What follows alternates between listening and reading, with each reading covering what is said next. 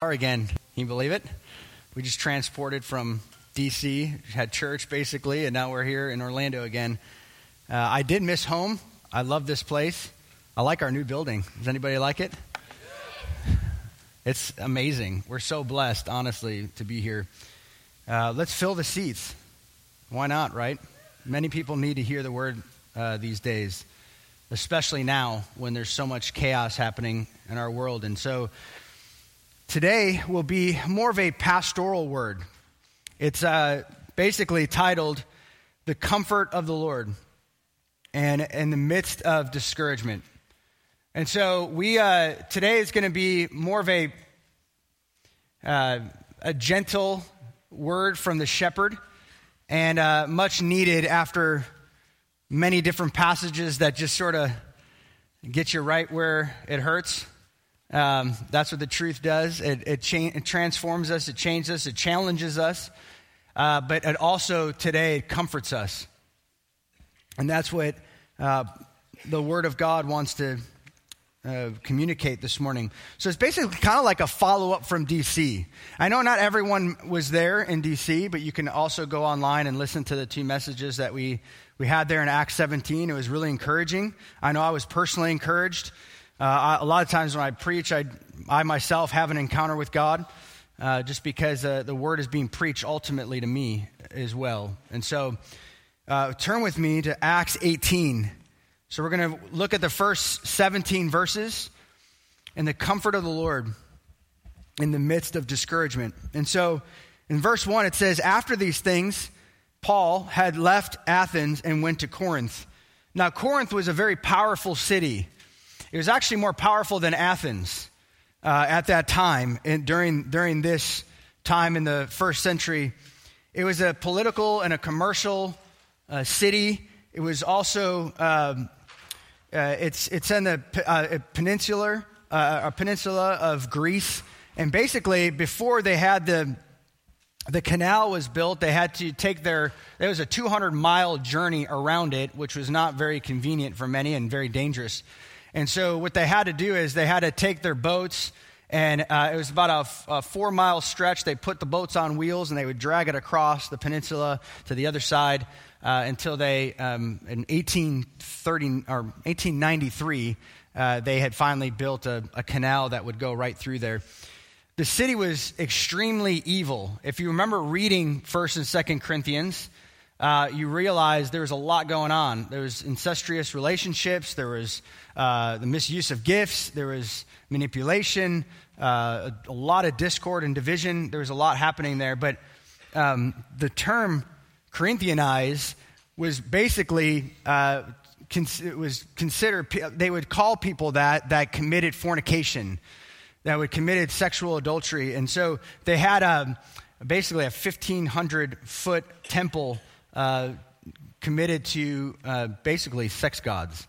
And prostitutes would go, or priestesses would go to the temple every so often, and they would do perform their disgusting acts, if you will. And so it was a very, there's no city really compared to that. I mean, people might say Vegas or Los Angeles or Hollywood or something like that, but there really isn't a city necessarily compared to it. It was pretty bad.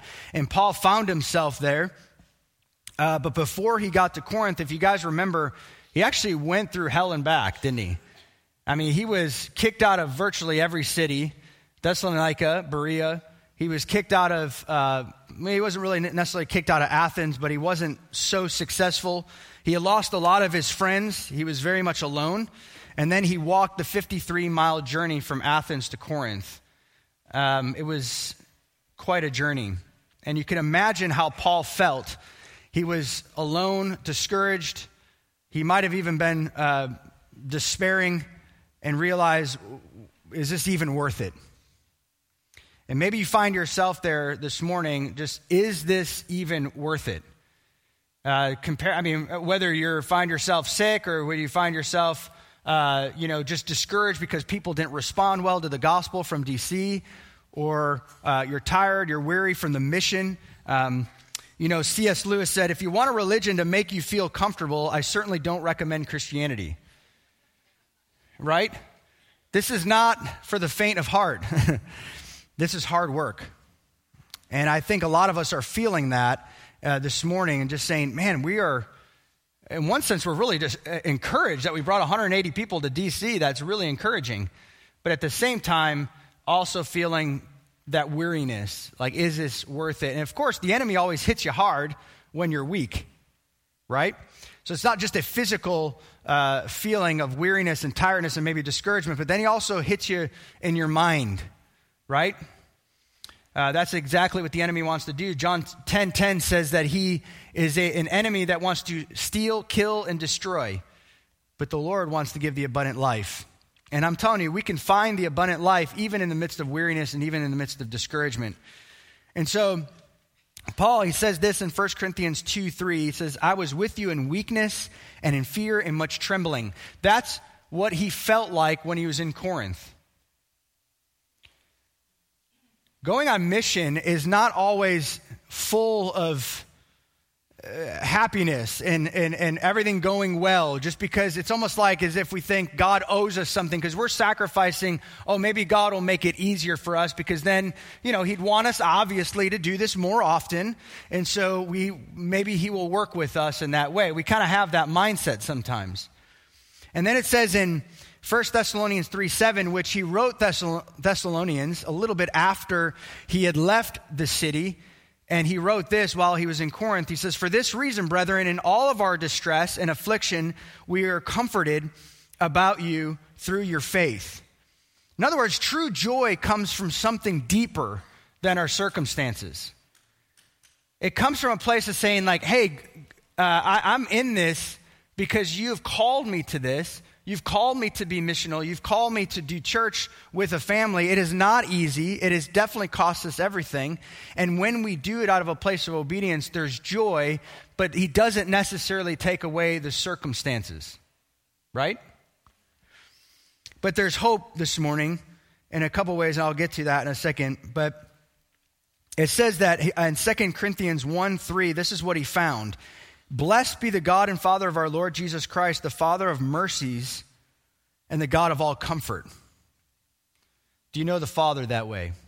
He is definitely the commander-in-chief, and he will call people to the mission field. But he's also the comforting shepherd. Right? Amen? I'm going to need a little bit more interaction this morning. But he also says this in 2 Corinthians 7:6. This is all around this time in Corinth. So you might be thinking, well, it doesn't really say anything about discouragement, but you got to look at the context. In other words, the biblical characters were human. They were just like us in every way. They weren't superhuman by any means. It says, but God, I love that. Anytime you see but God, you want to pay attention to what is before. And then after, it says, but God who comforts the depressed comforted us by the coming of Titus.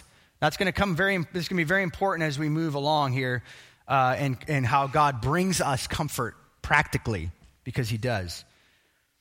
And throughout Scripture, we see that ministers of the Lord get discouraged. In Numbers 11 through 15, it says this, so Moses says to the Lord, why have you been so hard on your servant? Have you ever felt like that? And why have I not found favor in your sight, that you have laid the burden of all the people on me? Was it not I who conceived all these people? Was it I who brought them forth, that you shall say to me, carry them in your bosom as a nurse carries a nursing infant to the land which you swore to your fathers? Where am I to get meat to give all these people? It was in that context, and they were complaining after they had left Egypt miraculously. For they weep before me, saying, give us meat that we may eat. I alone am not able to carry all this people, because it is too burdensome for me. So if you are going to deal with me, please kill me at once. This is Moses. If I found favor in your sight, and do not let me see my wretchedness. And then Joshua, a little later on, he says, alas, O Lord, why you ever bring these people over to the Jordan? So it's not just crossing the Red Sea into the promised land, but also the crossing the Jordan as well. And Joshua's taking up Moses' mantle, so to speak. Why are you crossing the river only to deliver us into the hands of the Amorites to destroy us. If only we had been willing to dwell beyond the Jordan. It sounds similar, doesn't it? When after a mission, after we've worked really hard, it just seems like, God, can't you just bring a blessing on us? Can't it just be easy? It's not like that. That's not necessarily how it works. And so we can find a lot of comfort in the scriptures, but it says here in 1 Kings 19:4, it says, but he himself went a day's journey into the wilderness and came and sat down under the juniper tree, and he requested for himself, this is Elijah, that he might die, and said, it is enough now, Lord, take my life, for I am not better than my fathers. These are men of God. You might be thinking, I'm not like that. Really? And they had committed great exploits for the Lord. I mean, these guys were the real deal. I mean, and they felt that way. Isaiah 38, 1-3. In those days, Hezekiah became mortally ill, and Isaiah, the prophet, the son of Amoz, came to him and said, thus says the Lord, set your house in order, for you shall die and not live. How'd you like that prophetic word? Then Hezekiah turned his face to the wall and prayed to the Lord and said, which I'm hoping all of us would pray at that point, remember now, O Lord, I beseech you, how I have walked before you in truth with my whole heart, and have done good in your sight. And then Hezekiah wept bitterly, and then of course you know the rest of the story. He got 15 years more to his life. We don't have time to go into it, but did he use it well? It's debatable. Job 3, 1-3 says, afterward Job opened his mouth and cursed the day of his birth. And Job said, let the day perish on which I was born, and the night which said, a boy is conceived. Like I said, C.S. Lewis said, if you want a religion to make you comfortable, I certainly don't recommend Christianity. And I found myself again, just even up from the front, just worshiping God and just saying, I die to myself again. Right? I mean, our life is not our own. Whether we die today, we die. Or whether he allows us to live 40 more years, he allows us to live 40 years. But our life is not our own. We are a slave to him. And so therefore, when things come our way, we're not necessarily frustrated because we're not building our own utopia and asking God to help us with it. We die to ourselves. It's his life. And we've given our lives to him fully. Spurgeon said this, I think you'll be encouraged. I find myself frequently depressed, perhaps more so than any other person here. And I find no better cure for that depression than to trust in the Lord with all my heart and to seek to realize afresh the power of the peace-speaking blood of Jesus and his infinite love in dying upon the cross to put away all my transgressions. And then he goes on to say this depression comes over me whenever the Lord is preparing a larger blessing for my ministry. There is hope even in this. And maybe you find yourself maybe not there right now. You're like, everything's great. Wonderful, but keep these in your journal and go back to them later because you will need it at some point. The cloud is black before it breaks and overshadows before it yields its torrent of mercy. Depression has now become to me as a prophet in rough clothing, kind of like a John the Baptist heralding the nearer coming of my Lord's richer blessing. And far better men have found it. The scouring of the vessel has fitted it for the master's use. Immersion in suffering has preceded the baptism of the Holy Ghost. Fasting gives an appetite for the banquet. The Lord is revealed in the backside of the desert, while his servant keepeth the sheep and waits in solitary awe. The wilderness is the way of Canaan, or the promised land. The low valley leads to the towering mountain, right? Defeat prepares for victory. And before any great achievement, some measure of discouragement or depression is very usual. So know that even on these mountaintops of like a DC trip where we're all together and it's powerful and it's fun, but it's also exhausting, some of us might have the mission trip blues. And I know I've had them. We call them the mission trip blues over the years because it just happens when we're all together. It's so fun. It's exciting. We're not working. We're not, as far as our day job. And then also we're not going to school. So we're all together. We're staying up late. We're enjoying it. It's extremely exhausting. The Antioch plague is inevitable. Everybody gets sick. It just happens. The blues, the sickness, it all comes, but it's so worth it. And God is preparing us for something greater. Always. And that's the exciting thing about this. We don't know what he's going to prepare for. I was about to announce where we're going next, but I'll probably wait till next week. If you know the word probably is always gives a little bit of, but I'm not going to do that. Although the administration said, yes, you can do that, but I'm not going to. Let's just give it another week to breathe. But we're always thinking ahead. What is next? You know why we do that? Because God's thinking that way. He is the ultimate visionary of this church. He is always leading us to that next valley and mountaintop. And it all comes together. This is what a pastor says. I like this. It says, and I think in terms of all of us are missionaries. All of us are pastors in that sense. We're all in ministry.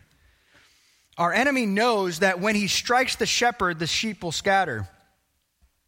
And our church leaders, even as the Lord himself, are Satan's special targets. The more faithful and fruitful a pastor is, or even you guys as ministers, the more his people need to pray for the strength and protection. Do not let your guard down. He is more subject to the devil's schemes to make him discouraged or self-satisfied, hopeless or superficially optimistic, cowardly or overconfident. Satan uses every situation, favorable or unfavorable, successful or unsuccessful, to try to weaken, distract, discredit God's gifted men and women in their work of equipping the saints to do the work of service. Isn't that true? We've got to be on our guard. Plus, you have to even up the prayer even more so for our leaders. It is so important. And the reason why I say that is because we want to have a culture of that. That, in other words, we cannot just waltz our way into the mission field and think that we're just going to come out unwounded. We have to go in knowing that it is actually dangerous territory to go in an enemy camp. It will cost us something. And understand that we have to, like Jethro said to Moses one time, right? He came in, he said, look, you're just getting, there's long lines for Moses to deal with all the discrepancies in the camp. And what did Jethro say? 50s, hundreds, thousands, or tens, 50s? I mean, smaller groups. In other words, raise up leaders, godly men and women that would raise up and pastor the flock. That is important, but understand that the leaders are the first in line to get hit. They always are. And I think it's important, it's not, hopefully it doesn't sound self-serving, but to pray for the leadership, especially those who teach and preach.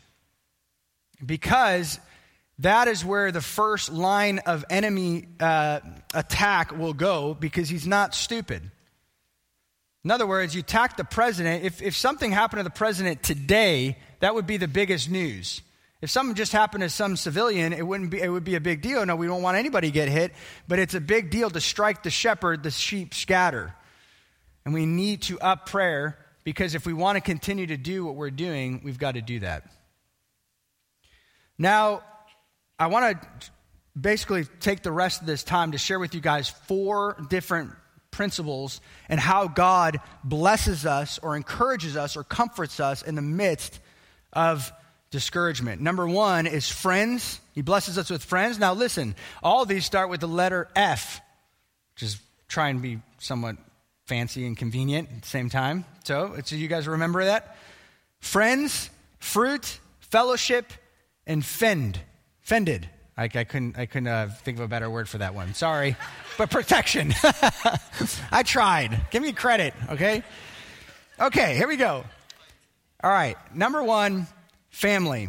That God does bless us when we're discouraged with marvelous comrades, doesn't he? It says here that it's Paul in chapter 18, in verse 2, it says, "And Paul found a Jew named Aquila, a native of Pontus, having recently come from Italy with his wife Priscilla, because Claudius had commanded all the Jews to leave Rome, and he came to them, and because he was of the same trade." Now, their trade was making cannolis from Italy, right? And so they were cast out of Italy. They had to figure out what to do, and so they brought cannolis to the Middle East, which was wonderful. No, to Greece. I'm just kidding. It doesn't work. It sounded funny to me in my head, but it wasn't really that funny. I don't know why. And because he was of the same trade, he stayed with them, and they were working, for by trade they were both tent makers. And he was reasoning in the synagogue every Sabbath and trying to persuade Jews and Greeks. But when Silas and Timothy came down from Macedonia, Paul began devoting himself completely to the word, solemnly testifying to the Jews that Jesus is the Christ. God provided companions. Isn't it great to go on mission together? This is not a Lone Ranger religion. That's not what, we are never made for. In fact, I thought Robert picked a great song to begin with, and we're made to worship in our Father's house with the family of God. We're all meant to come to the table. We're all meant to find comfort together, but also at the same time, we're all meant to go on mission together and fight for one another. The church is an amazing, amazing thing. What a gift. It says here in Romans 16:3-4, what he thought about Priscilla and Aquila. He said, "My fellow workers in Christ Jesus, who for my life risked their own necks." Don't we risk our own necks for each other?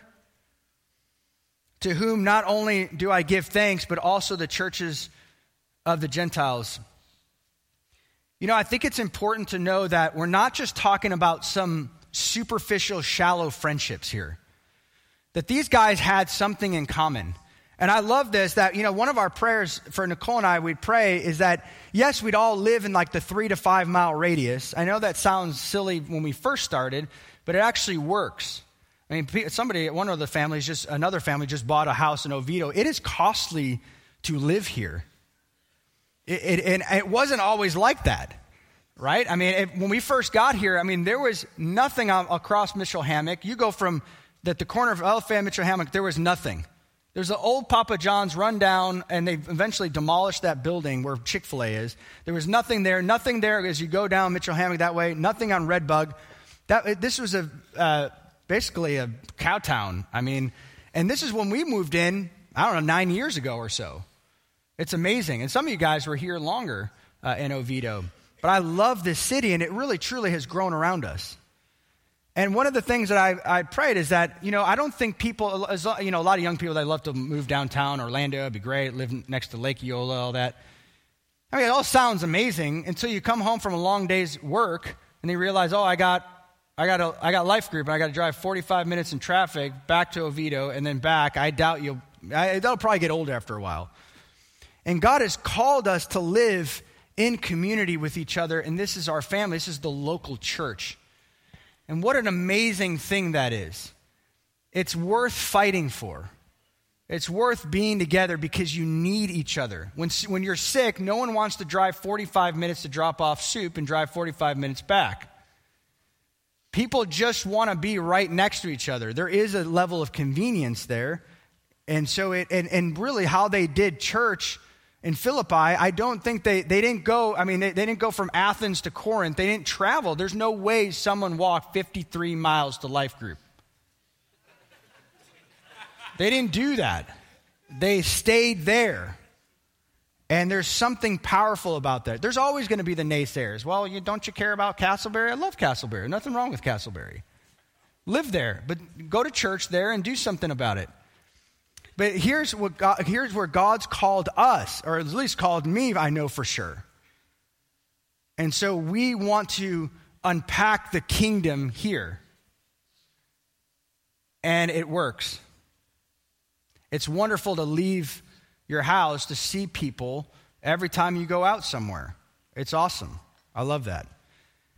Not only that, as they did church here, but they also worked together. They were tent makers. they shared three common things. One, they both got kicked out of places. One got kicked out, a couple got kicked out of Rome.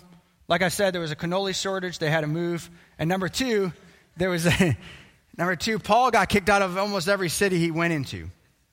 Especially, it was pretty rough in Galatia, right? If you remember, he got stoned almost to death. They happened to work together. They were tent makers. And then third, they wanted to serve the Lord together. In other words, there was a purpose. It's not just trying to create this nice little... Have you ever seen The Truman Show? That was kind of a weird movie, wasn't it? Watched it years ago. I was probably, 90s maybe, or 2000, early 2000s? It was kind of a weird movie, but that if people are just wanting a nice... Actually, in fact, where is that at? That is in Florida, isn't it? It's in Destin, Florida, I think, just outside.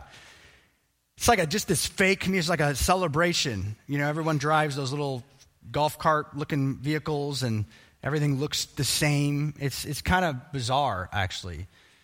That's not what God's after. He wants us to be diverse and have freedom and to express ourselves in many different ways, how He's created us. But there's a commonality, and that commonality is the kingdom. It is friendships that revolve around Christ and His purposes. Otherwise, it just doesn't work, and we'll get to that in a second. I love what Augustine says. He says, what is a friend? A friend is a single soul dwelling in two bodies. He was one of the greatest thinkers in our time, well, the last 2,000 years. But also 2 Corinthians 6, if you're not convinced yet about having friends with unbelievers, this doesn't work. It says here, do not be bound together with unbelievers. For what partnership have righteousness and lawlessness? In fact, he's talking about even working together on a common project. Or what fellowship is light with darkness? Or what harmony has Christ with Belial? Or what has a believer in common with an unbeliever? Or what agreement has the temple of God with idols? Nothing. We could be friends, so to speak, with the unsaved. In fact, Jesus was called a friend of sinners. Really what he was saying is he was called a friend of sinners, meaning that, and people get this confused all the time, but when he sat with the tax collectors and the prostitutes, they were repentant.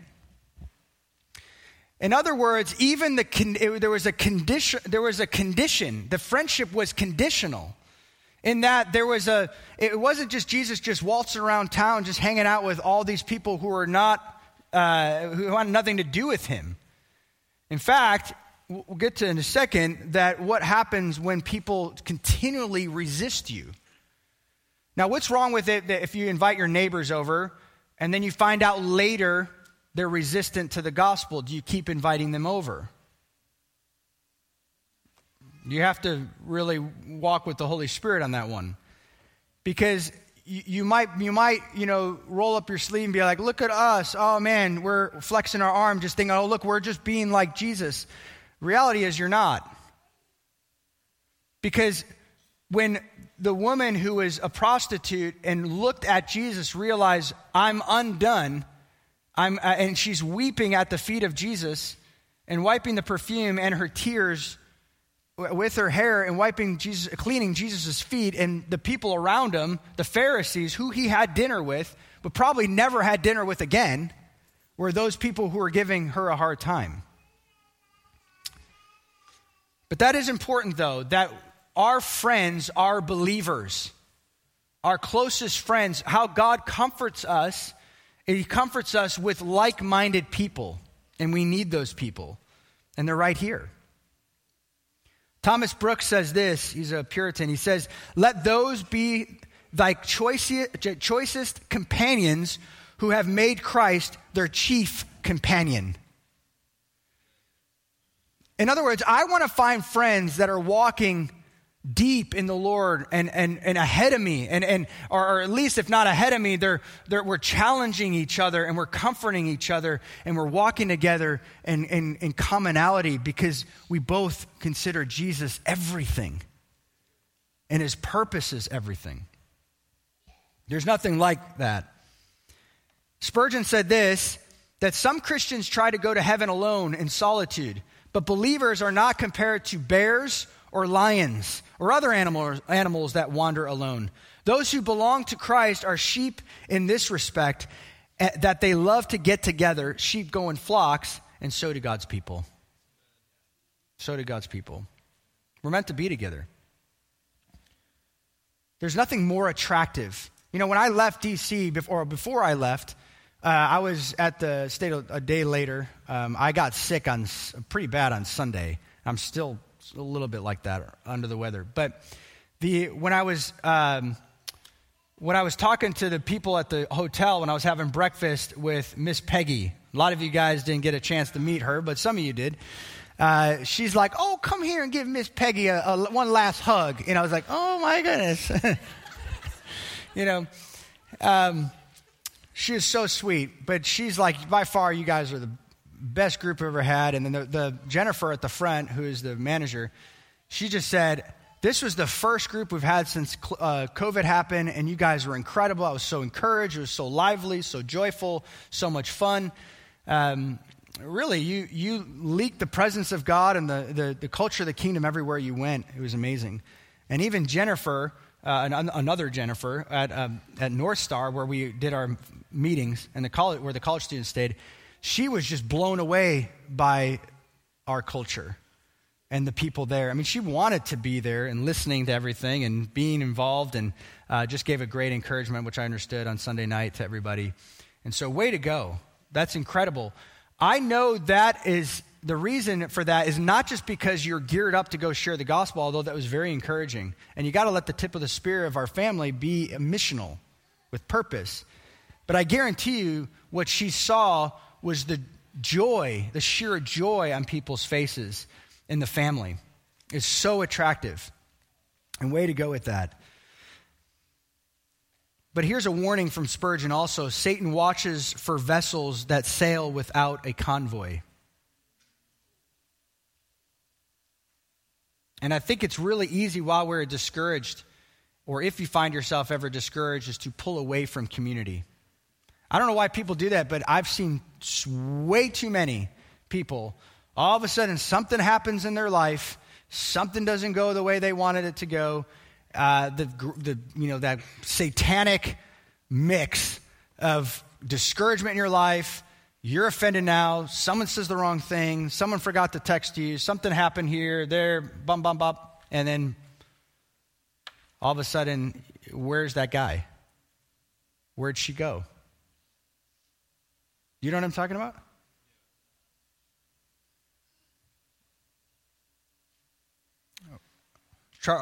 John Wesley said, "The Bible knows nothing of solitary religion." Nothing. It's not in there. You got to keep persevering. If you haven't found that friend group, if you haven't found those close companions, keep persevering, because it is God's will that you have them. He wants you to have. This is how he encourages the body. Also, a pastor said this: "We are not called to live the Christian life apart from the protection of the church. The fellowship of a group of committed believers is vital to the spiritual health and to our endurance in the faith. The church is in the midst of this crooked and perverse generation, is just as important for our survival as the ark was to Noah and his family. They simply would not have survived without it." And I believe that with all my heart. Doing church as a family or doing church as a mission are two very things that I don't think most of the Christian public actually want to do, because both of them are hard. Like to actually give up your life and to go on mission, to give up your work, vacation time, to spend money and go and bring your families or go pregnant. It's not necessarily easy, but it's worth it. And you might think, well, maybe the missional thing is not for me. I like the family thing. Well, try that. Just try that alone. So I just want my family. If you focus on your family, you don't get family. But if you focus on Jesus, you get both. You always do. In fact, you get empowerment for mission.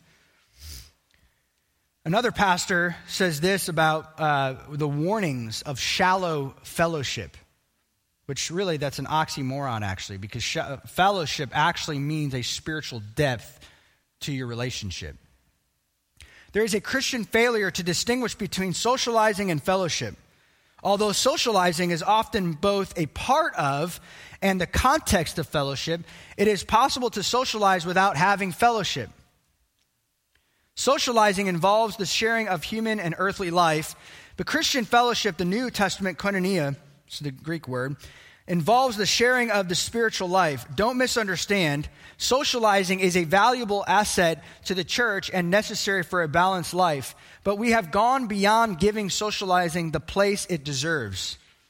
We have become willing to accept it as a substitute for fellowship, almost cheating ourselves of the Christian birthright of true fellowship altogether. Guys, when you go to an Antioch party, be intentional. That's the purpose of it. The purpose is not to have LaCroix and chicken. There's more of a purpose.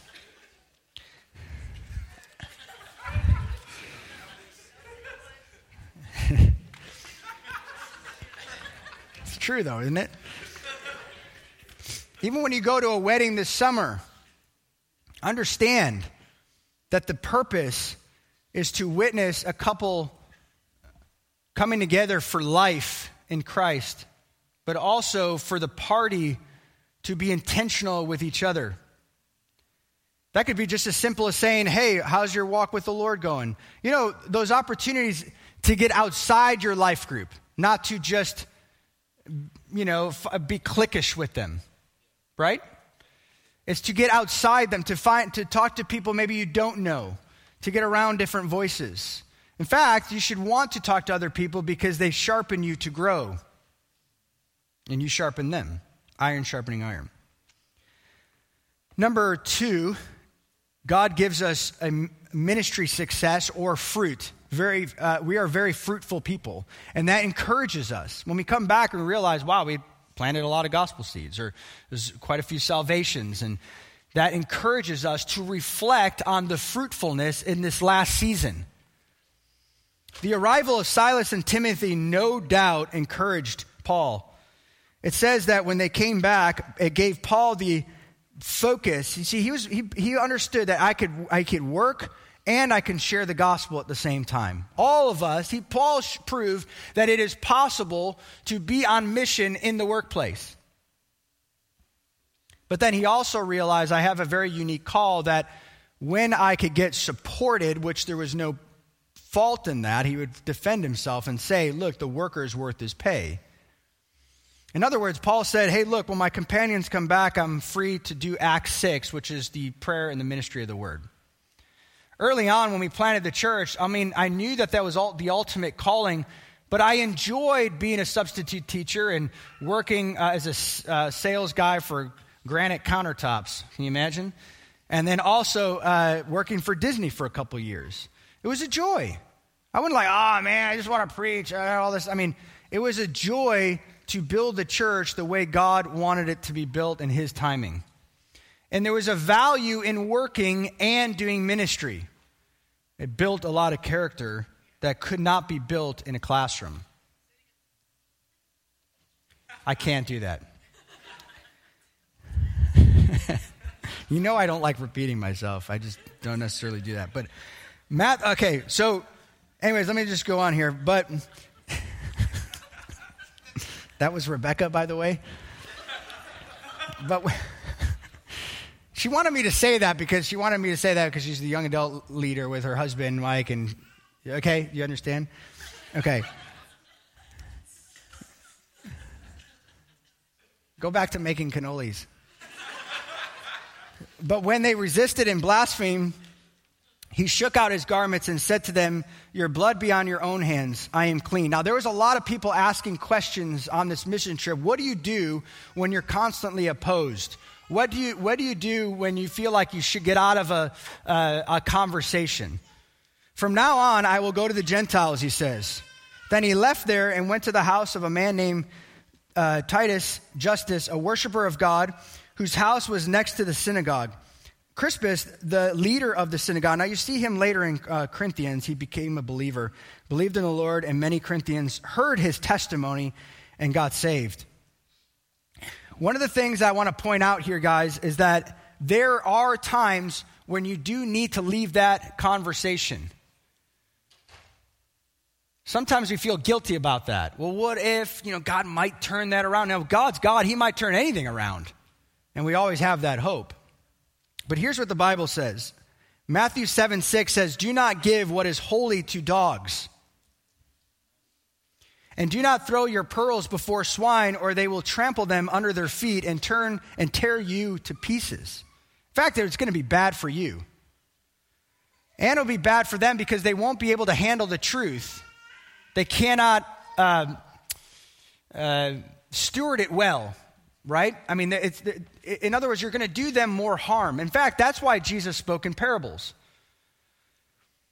And so they shook off the dust of their garments, and basically what the Jews would do is anytime they had to go through a Gentile a city, they would, after they would get over the border, they would cross the border and they would just shake off the Gentile dust.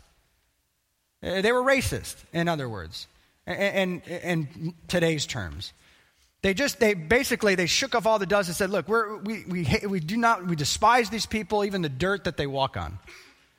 And so it was kind of the same way. I mean, they used that. Paul used that, and so did the disciples. In fact, Jesus said in Luke 9:5, he says, "As for those who do not receive you, as you go out from that city, shake the dust off your feet as a testimony against them." In other words, it wasn't necessarily like, "Oh, we hate these people." Now, you got to be careful. What he's saying is he used that cultural norm. He said, "Look, you're in judgment. You're in God's hands. We did our deed. We fulfilled our call, and we shared." And Acts 13:51, they modeled this, what Jesus said. They shook off the dust off their feet in protest against them and went to Iconium. Now, Paul was saying this. Now, here's the balance. When you get into a conversation, I want to be clear. If you notice that they're hostile, or in this context here, they resisted them, it's okay for someone to continually ask more questions. In fact, it says Paul devoted himself completely to the word, solemnly testifying Christ. But then he also says a little bit before that he reasoned in the synagogue. Do you remember from our time in D.C. what reasoning means? It's a Q&A. If people are asking questions, you stay. You stay. Maybe you're like, "I don't know the answers. I feel like they're not really getting it." That's not up to you. Stay with them. There's a level of peace. If they're resisting you, if you can feel the resist, if they're like their arm is out, or they're throwing rocks at you, that's an obvious. But if they're like this to you in the spirit or emotionally, they're like, they just keep saying, "Forget this, I'm not interested," and you keep going, you're throwing your pearls to swine. Did anybody have that in D.C.? Or there was some of that happening. Certainly in Detroit that was happening, we know.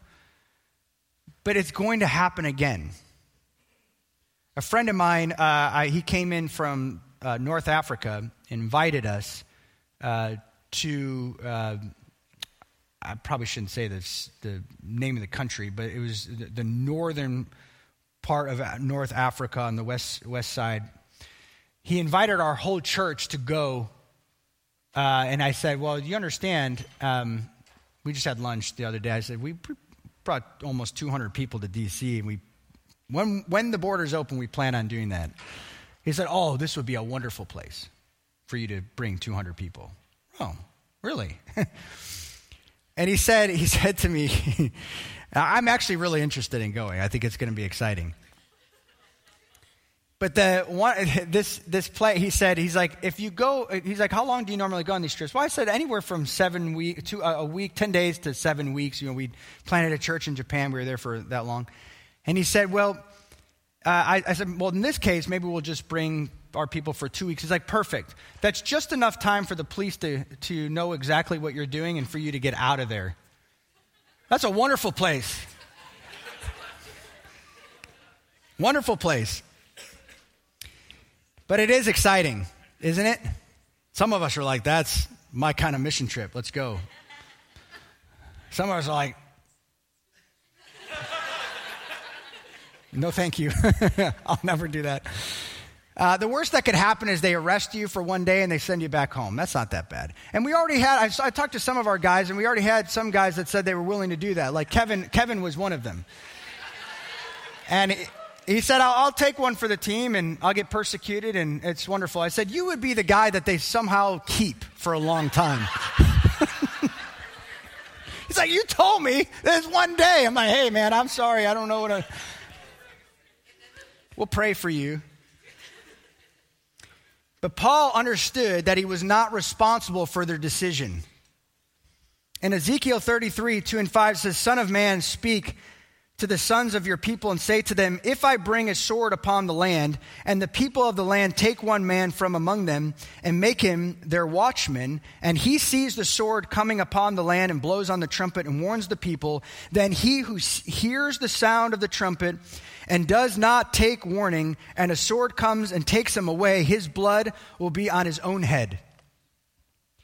Understand that we are not responsible if we give the warnings. And we did. We were very successful in D.C. We did exactly what God's called us to do. He heard the sound of the trumpet but did not take warning. His blood will be on himself. But if he had taken the warning, he would have delivered his life. God is calling us now to share the gospel in these days and to do it freely. In fact, to sow sparingly. And we're praying for fourth soil, but we are not responsible if that seed falls on a thorny soil, is it? No, it's not our problem.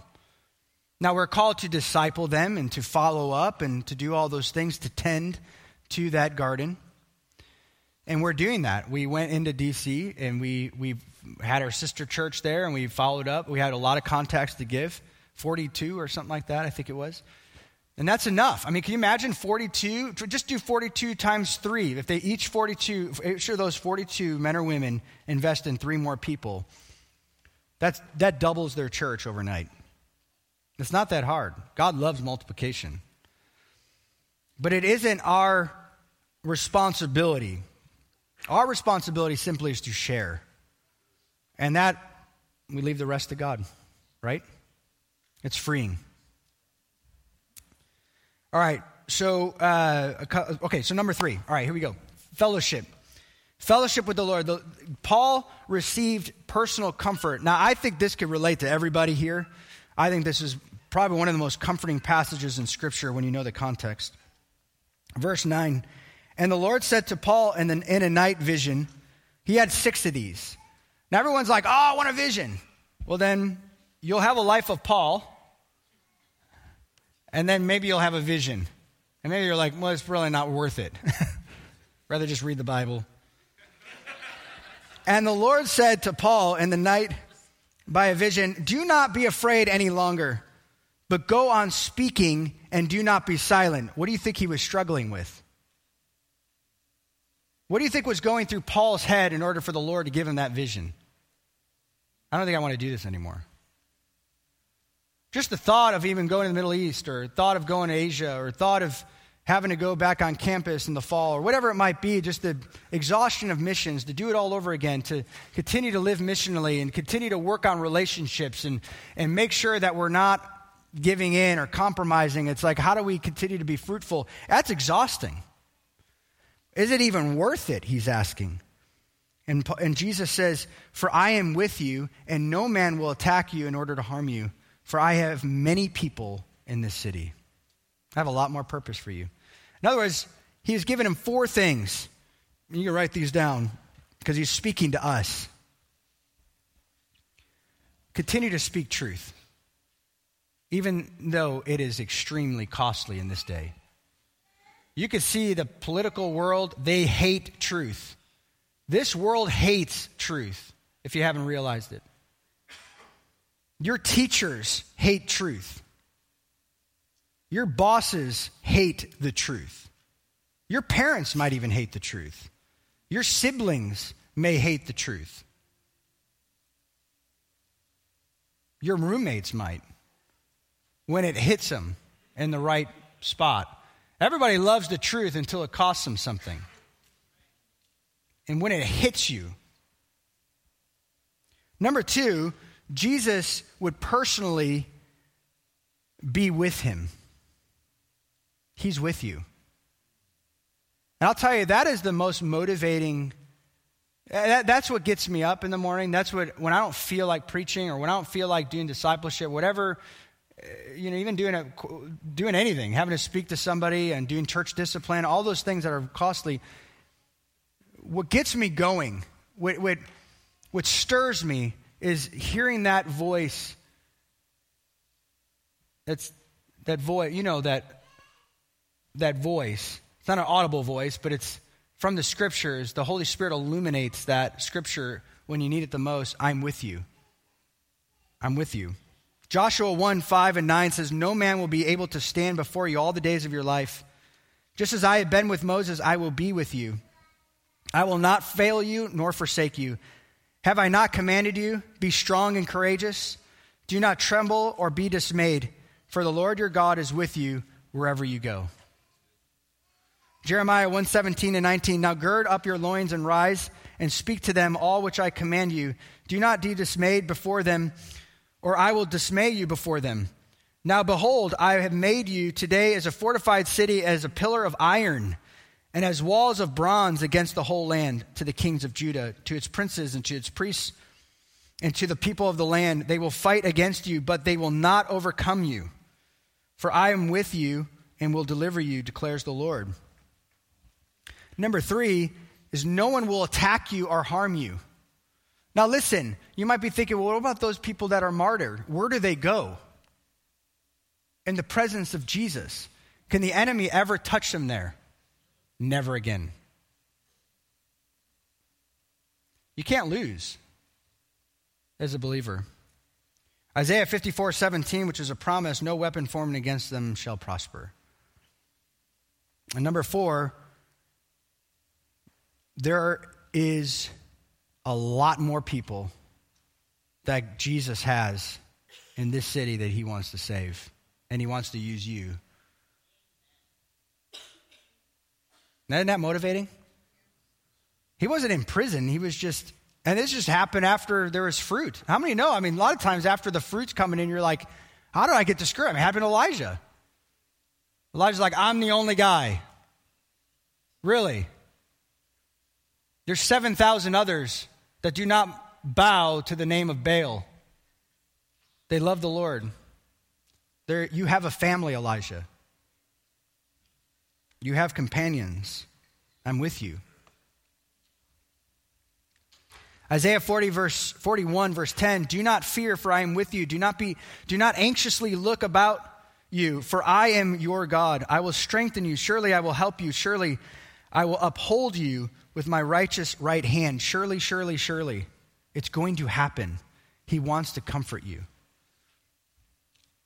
Matthew 28:20, which is the Great Commission, teaching them to observe all that I have commanded you, and lo, I am with you always and to the very end of age.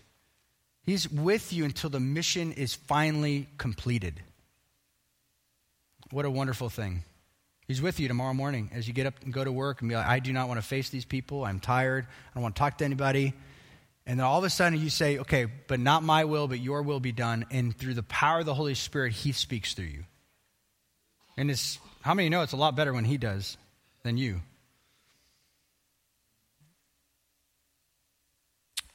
Even though God has provided wonderful friends, here again is another warning from Paul in 2 Timothy 4:9-18. I'm not going to read the whole thing, but he's listing off all these names. Oh, say hello to this guy. You could feel the rich family, like a father just talking to his kids. Just say, oh, I love this church. Talk to that guy. Oh, let me know how this guy's doing. And we have that even in our movement here. It's wonderful that we have people all over the world. But he says this, at my first defense, but it's not always perfect. It doesn't always go well when you are dealing with family and a relational ministry. At my first defense, no one supported me. but all deserted me, and may it not be counted against them.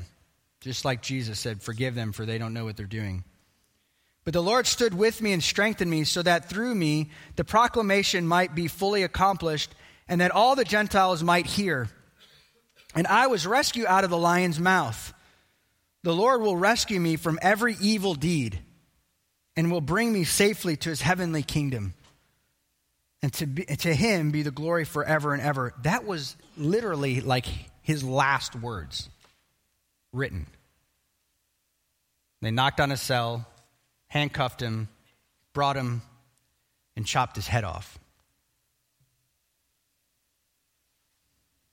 But he knew that he was going directly to the presence of God. And sometimes that's our only hope. Guys, you will have days like that, where you're like, if I die, I die. I'm going to be with Jesus. C.S. Lewis says this, and please remember this, because it is so important to understand Jesus over family. You cannot find comfort with each other. There are certain times where, for whatever reason, God will not allow the church to comfort you, but only himself. C.S. Lewis says this, we do not come to church to be a church. We come to Christ, and we are built up as a church. If we come to church just to be with one another is all we'll get. And it isn't enough. Inevitably, our hearts will grow empty and then angry. And if we put community first, we will destroy community. But if we come to Christ first and submit ourselves to him and draw life from him, community gets traction. Brilliant. That's exactly what Jesus said. George Mueller, who was a minister of an orphanage in England, said this, the primary business I must attend to every day is to the fellowship with the Lord. The first concern is not how much I might serve the Lord, but how my inner man might be nourished. I may share the truth with the unconverted. I may try to encourage believers. I may relieve the distress, or I may, in other ways, seek to behave as a child of God, yet not being happy in the Lord and not being nourished and strengthened in my inner man day by day may result in this work being done in the wrong spirit. We've got to find what we need in him first. And then we're able to walk into church and in community. And I'm saying this is the norm. There are times God gives us the grace where we come in and, we might have find it in him and someone comes and gives us that right comforting word from the scriptures or just a pat on the back or a hug or something like that encourages us. But I know there are times when I've walked in, I'm like, will somebody just notice me? Will somebody just notice me? And then nobody does. And it leaves me with the opportunity for me to destroy community and community to destroy me. Instead, when I come into the presence of God saying, you're my only hope, you have got to fill me, and I come in, I might still receive something from community. But it's the cherry on top. It's how it works. And so Paul, realizing that in verse 11, and he settled there for 1 year and 6 months because he found it to be a very peaceful place, teaching the word of God among them. And Corinthians was a successful church. They were a very gifted church. I mean, they had problems just like us. All right, let's pick up in verse 12. Number 4 is that he fends for us. Sorry, in other words, it protects us. Fend is an appropriate word, just maybe not fended. I mean, it's a word. You know what I mean. Okay. But while these little things, they help you remember, trust me. He fends for us. But while Gallio was proconsul of Achaia, which is just in the peninsula of Corinth, the Jews with one accord rose up against Paul and brought him before the judgment seat, saying, this man persuades men to worship God contrary to the law. They were trying, and the mob, like they do today, they always try to stir up things when they don't get what they want. But when Paul was about to open his mouth, Gallio said to the Jews, "If it were a matter of wrong or a vicious crime, O Jews, it would be reasonable for me to put up with you. But if there are questions about words and names and your own law, look after it yourselves. I am unwilling to judge of these matters." In other words, he could care less. And they're trying to take advantage of a rookie. He is the brother of Seneca, which a lot of you guys may know. He's a Roman philosopher, and he was the tutor of Nero, which eventually killed Paul. But he was an intelligent, and he's very uninterested in flattery, which good leaders should have. He was he was uncontrolled. He was not controlled, in other words, by the mob, as you see so much today in today's world, leaders being manipulated by the voices of culture. He didn't really care, but this is very important to understand. A lot of people say, well, should we pray for religious freedom? We don't necessarily need religious freedom in order for the church to survive. But it does make things comfortable. Maybe sometimes too comfortable. Sometimes the boat's got to be rocked a bit in order for the church to come alive, and it did this year. How many would say? We still have our religious freedom. I don't know how long it'll last, but we still have it, thankfully, because it does help. Now, if Gallio did decide to go with the mob, it would have been disastrous for Corinth and all of Greece. He would have basically just said, look, I'm siding with the mob and the Jews, and right then and there, Rome did not necessarily like new religions, but they approved of Judaism, and they said that's an okay religion until a little bit later, about a few decades later, then it was like, hey, mass persecution happened for many years because it was no longer legal. But for the time, it was, and it allowed Corinth and some of these churches by the providence of God to flourish. And I believe it's the same today. God's hand is on this country, but it may not be long before his hand departs. And the reality is that, look, we need to pray for our country. We need to pray specifically for Israel. Of course, some of you guys probably know the conflict that's happening there under the new administration. We need to care for the Jews. That is so important. That Paul was never like, forget these Jews. In fact, it says in Romans 9, he would be willing to be cursed. He'd be willing to go to hell for their sake. That's a love. And sometimes I think the whole reason why God's hand's on America is because we've been so good to Israel. But as soon as, which is happening now, as soon as the hand begins to sort of slip off Israel, and we begin to not really care, as they're being bombarded by Lebanon and being bombarded by Gaza, they're just being annihilated. Now, I'm not worried about Israel. They've always been able to take care of themselves, haven't they? God's with that little tiny little country the size of New Jersey, and he has always been faithful to them. But we need to care for them. And we need to pray for our country that we would continue to have some sort of exercise of freedom of religion, which would be great. But if that were to never happen, we're going to be good. Because Matthew 16 says, not even the gates of hell will be able to prevail against his church. It's impossible to defeat the church.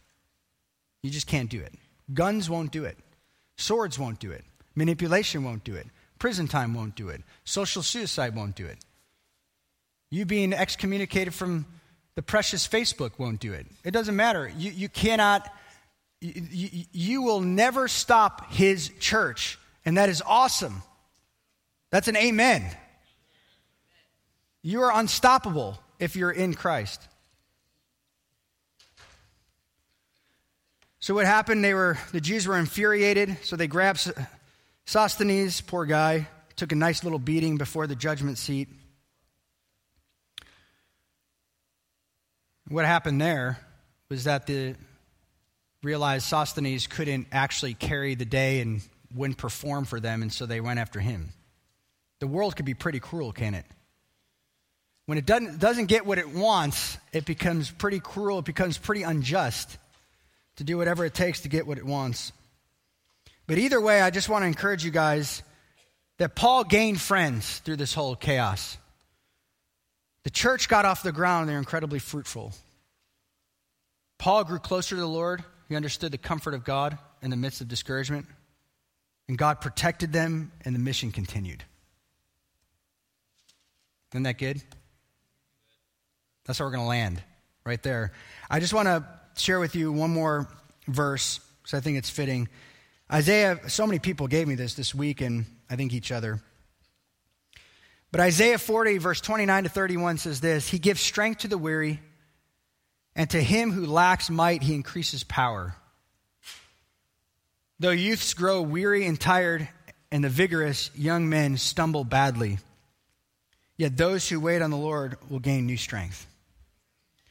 And they will mount up with wings like eagles, and they will run and not get tired, and they will walk and not become weary.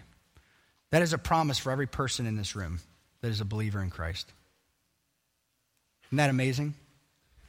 He's so good. And I love what George Mueller said regarding provision. During the last 3 years and 3 months, I've never asked anyone for anything. The Lord has graciously supplied all my needs as I bring them to him. And at the close of each of these 4 years, although my income has been comparatively great, I had only a few shillings left.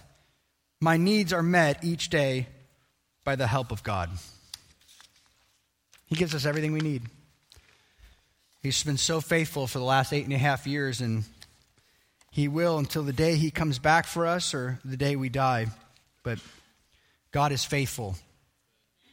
Isn't he? Isn't the word good? All right, let's stand to our feet and worship.